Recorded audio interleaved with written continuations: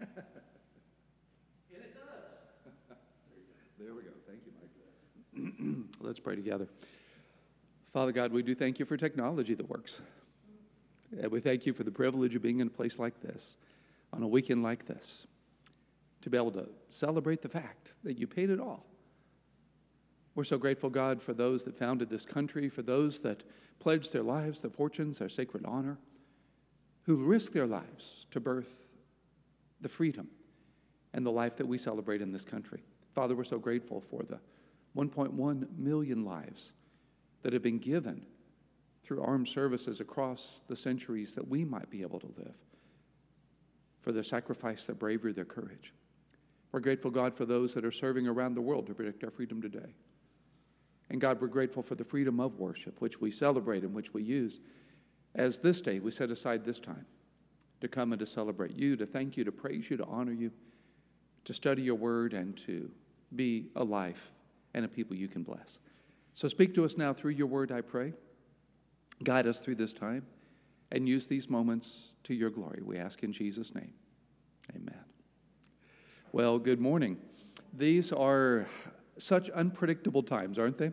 If you remember last year, July 4th weekend here in chapel, if you happen to be here, I'm glad the fire marshal wasn't here. Let's just say that. I mean, they made a little place for me to stand like right over here with people sitting on the ground. I mean, it could not have, sardines, I mean, couldn't have been more packed in and all of that. So we thought, okay, social distancing, obviously, we have to be careful. If even half that happened this time, we better do 2 services because we don't want to be turning people away and we don't want all of that. And it turned out not to be as necessary as one would have perhaps thought. But I'm just so glad you're here, and I'm glad to be able to do this with you. My wife is back in Dallas. She wanted me to tell you that. She's writing Bible studies. She teaches a ladies' Bible study every year. There has about 100 on Wednesday and 500 on Thursday, and she writes the curriculum for it, and she's in the middle of all of that. So she's out there, and she sent me out here. And really glad to get to be here and do this with you. So July 4th weekend, unlike any July 4th in living memory, you would literally have to be able to remember 1918 with the pandemic in order for that not to be true. Have to be 102 years old and remember it in order for that to be true. Baseball not played. First time in 144 years on July 4th. So I did some research. There's the National League. Whoops, let me see if I can make this work again. All right, Sheila, I'm clicking. It worked 10 minutes ago, didn't it, Mike? Nope, that's not the first slide. That's not even close. Keep going. There we go. All right, we're going to see if this will work. So on the left is the National League, founded in 1876. On the right is the American League, founded in 1901. 144 years since the National League. In 1981, there we go, there was a baseball strike from June 11th to August the 10th. That's the only time in 144 years there was no baseball on July 4th until yesterday. All right? Now, all was not lost. I didn't put this up here, but Joey Chestnut won the hot dog eating contest again. 13 out of 14 years. Good for Joey. 75 hot dogs and buns in 10 minutes. That's a goal to aspire to, right? Or not. I didn't put it up, didn't want to spoil your lunch, all of that. Strange days. Baseball is starting again, we hope, we think. The training camp started on Friday. They believe they can start games maybe July 23rd. If they do, they're going to be in stadiums. All right. Okay, this isn't working. I'll just say next. All right, can you go to next? See if next will work. No? Nope. Keep going back, long ways back. All right, Mike, we're having the same challenge. So, yeah, it works until everyone shows up, right? So see if you can go to the empty stadium. Keep going back. Yeah. Well, there you go. Now let's try that. And we'll just blow off the PowerPoint if this doesn't. Yeah, there you go. So baseball is going to be played, but no fans. Is the story because of COVID and all of that. Enter this fellow. If you can go to the next slide. This is Chip Messenger. He's the guy on the left. He's got a friend of his, took a selfie there. He rents a loft, a condo on the 17th floor of this luxury high-rise that stands over left field at Petco Park in San Diego. That's the field you see behind him there. So when baseball starts again, if it does, he's going to have a seat. The rest of us are going to watch on television. He's going to be able to watch in person. Wall Street Journal talked about him this week. They said he's about to be the most popular baseball fan in Southern California, with all the folk that are going to want to be on his porch to watch baseball. He says he thinks he's about to make some new friends, right? Well, in the midst of all of that, the pandemic, the recession, the unrest, all of that, I am still so grateful to be an American. Every time I travel, I come back and I'm so grateful to be in this country. And I pray that this would be a nation God can bless. So the next slide is the text that's really the foundation for all of that. See if that'll work, Sheila. And if it won't, we just won't worry about PowerPoint. I'll just use the text that is here, right? Was a day when I had, if back in church as it used to be, let's see. Why don't we just not do this? All right? It's going to be a little distracting. So we're in Luke chapter 15. There was a day when you had to bring a Bible to church. Now you just have to bring a phone. And then the pastor assumes you're reading the Bible when you're probably checking email, you know how that works, right? Nonetheless, Luke 15 has 3 stories. This summer, we're looking at parables. We're looking at some of Jesus' stories that we don't usually pay attention to, and we're going to see how they apply to the needs of our lives. The series is Hope in Hard Times. And that's the text that we're claiming right there. Psalm 33:12, blessed is the nation whose God is the Lord. How can we be that nation? How can we do that? How can you live a life God can bless? How can you live a life in such a way that God can bless you? Where do you need the blessing of God? Where do you need His help, His forgiveness, His strength, His wisdom, His direction? Where do you need to be a person God can bless? That's the question.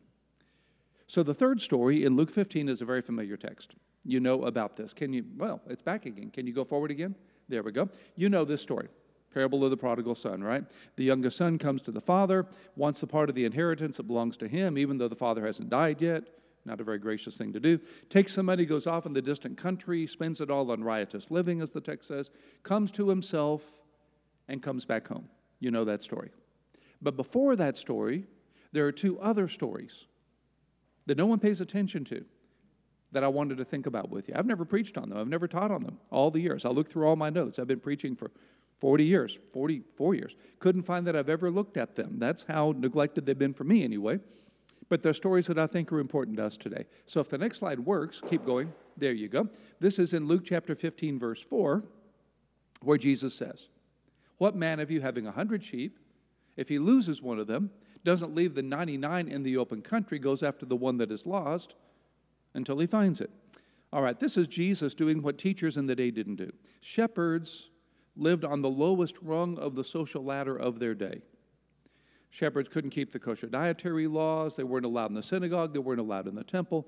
They were known to steal from their employers. They were known to be liars. They couldn't testify in court. You couldn't buy anything from a shepherd. For shepherds to be a hero of Jesus' story is pretty remarkable. It's like making a story around a drug dealer or something like that. They just were that in disrepute. So here's this shepherd. He's got 100 sheep in his flock. That's about a medium-sized flock back in the day. One of them wanders off, gets lost. Happens quite often. Sheep are not smart animals. The fact that the Bible compares us to sheep more than any other animal is not a compliment, all right? And they cannot defend themselves. Have you seen anybody with a sign on their back fence that says, beware, attack sheep? You know? Do sheep perform in circuses? I mean, they're stupid, defenseless animals. And one wanders off, and now if the shepherd doesn't go get it, it's never going to find its way home. They're not like dogs that find their way home, right? He's going to have to go get it, Jesus in his story. So he leaves the 99 in the care of another shepherd, and he goes off to find the one that is lost until he finds it. Then the next text says, if that'll advance, well, yeah, okay. Rather than do that, I'll just work with this. And so he tells the parable in Luke 15. So the shepherd goes off to leave. He leaves the 99 to go to find the one. And Jesus says when he found it, he lays it on his shoulders, rejoicing. That's how you carry sheep around. I've seen them do that even in Israel today. You put the weight of the sheep across your shoulders and the feet are down in front, and he carries it back, and he calls his neighbors and his friends, saying to them, rejoice with me, for I have found my sheep that was lost. Okay, that's the first story. Second story, Jesus says, what woman having 10 silver coins, if she loses one coin, does not light a lamp and sweep the house and seek diligently until she finds it? So here's Jesus being countercultural again. I'm sorry to say this. I don't mean this unkindly. But women in Jesus' day had no independent status. They belonged to their fathers until they were married, then they belonged to their husbands. They just had very little means. They had very little means of making a living, very little means of independent possessions. And so this woman has these 10 coins, Jesus, silver coins. These are called drachma. They're each worth about 1 day's labor. So these 10 coins are really not much money at all, but it's all she has. And she loses one of them. In Jesus' day, houses had these kind of flagstone floors with crevices between them, and it was very easy to lose stuff in there. In fact, archaeologists today, when they go back and they dig around in Israel, that's always the first thing they concentrate on is the floors of their houses, because they almost always find coins and other stuff down there. And if you can find the coins, you can date the find. You can tell how old that is, obviously, by the dating or the nature. They didn't have years on their coins, but by the nature of the coins, that sort of thing. So she loses one of her 10 coins. Not a lot of money to us. To her, it's a tenth of her wealth. It's a tenth of her income, a tenth of her possessions. This might be a dowry she's saving up to get married. It might be something she needs to live off of, and she loses one of them. So Jesus says that she lights a lamp, and she sweeps the house and seeks diligently until she finds it.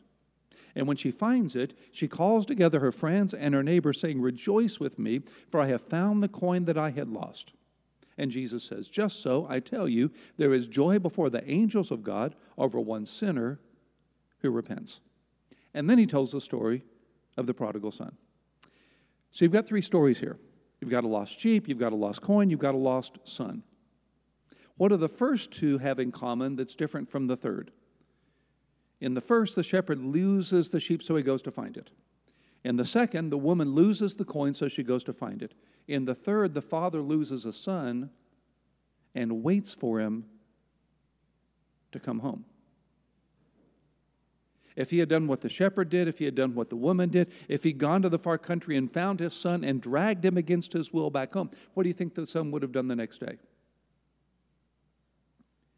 Instead, he has to wait and pray, I'm sure, and hope, and look, and long, and yearn for that day when, as Jesus says, the son comes to himself and chooses to come home. Unlike sheep and coins, God made us with freedom, the very thing we're celebrating this weekend. G.K. Chesterton, the British author, said, "America is the only nation in history founded on a creed." Founded on a creed.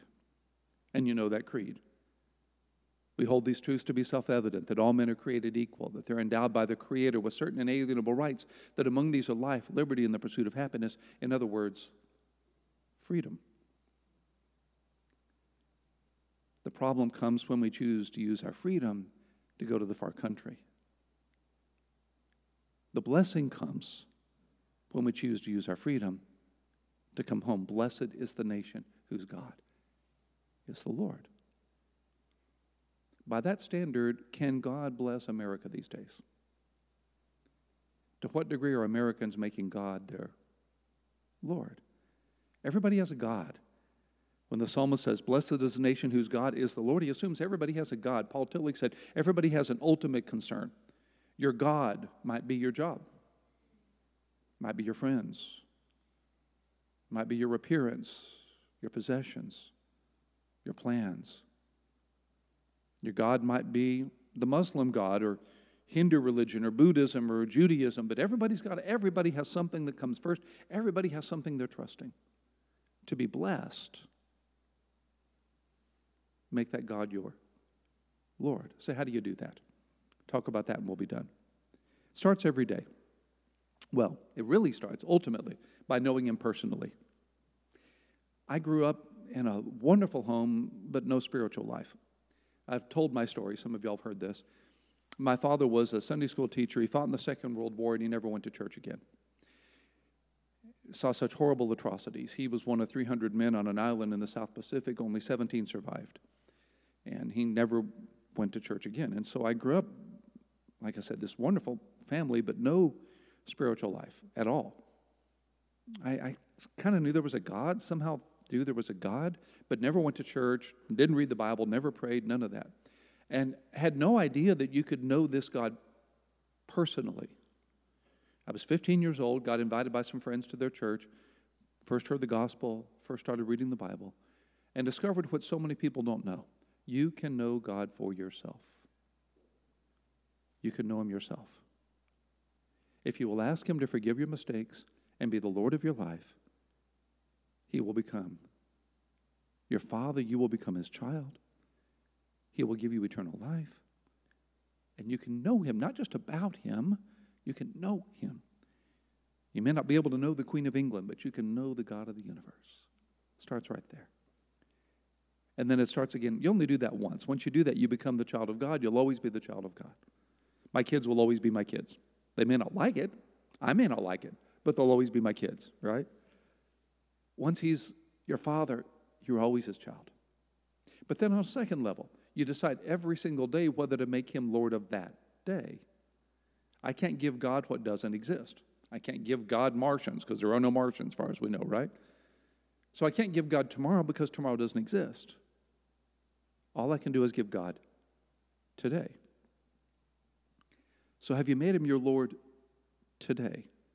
Have you surrendered this day to Him as your Lord? Have you gotten alone with Him, even for just a few minutes? Read His Word, pray. Say, Lord, You're my Lord today.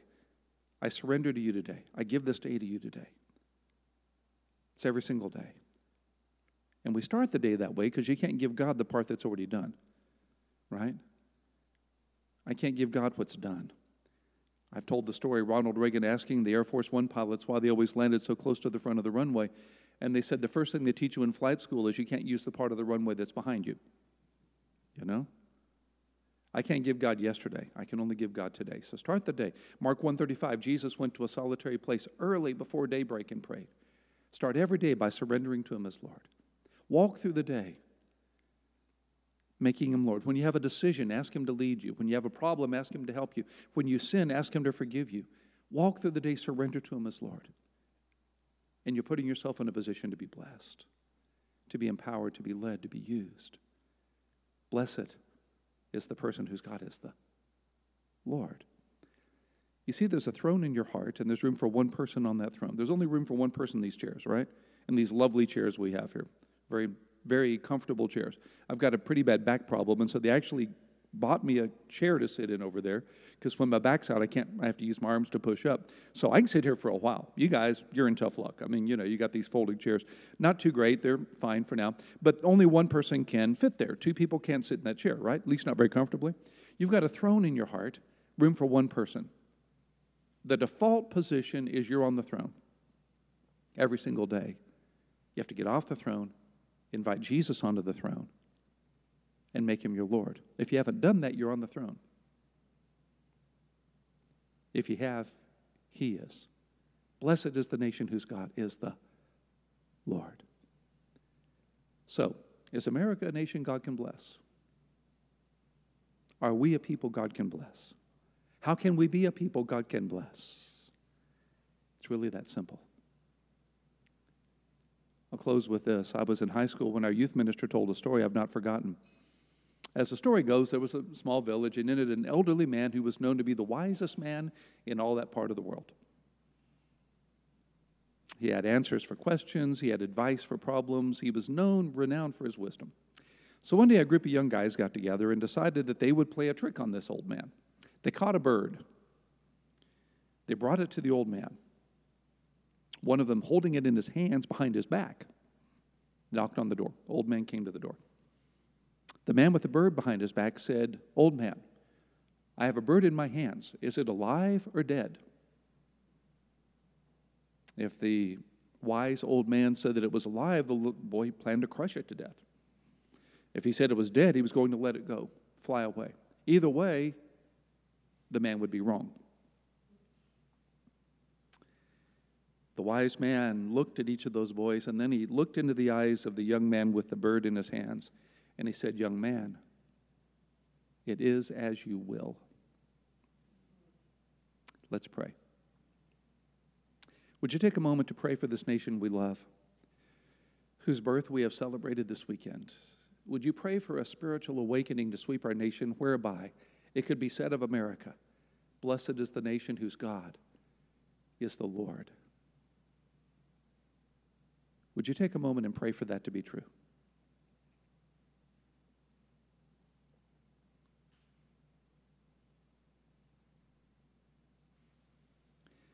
And now would you pray for your own heart? Would you consciously ask Jesus to be the king on the throne right now? If you haven't done this already, climb down from the throne. Invite him onto it. Surrender your day and your life to him as your king.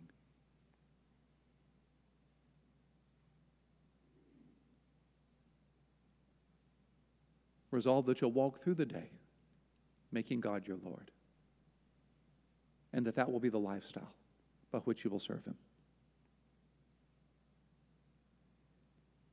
And then last, if you've not met him personally, let me urge you today to take some time.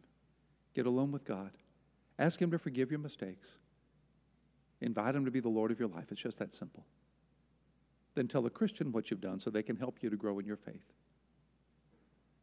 Father God, I thank you for the promise. Blessed is the nation. Blessed is the people. Blessed is the person whose God is the Lord.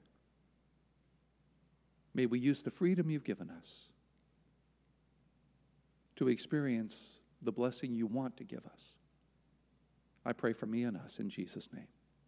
Amen.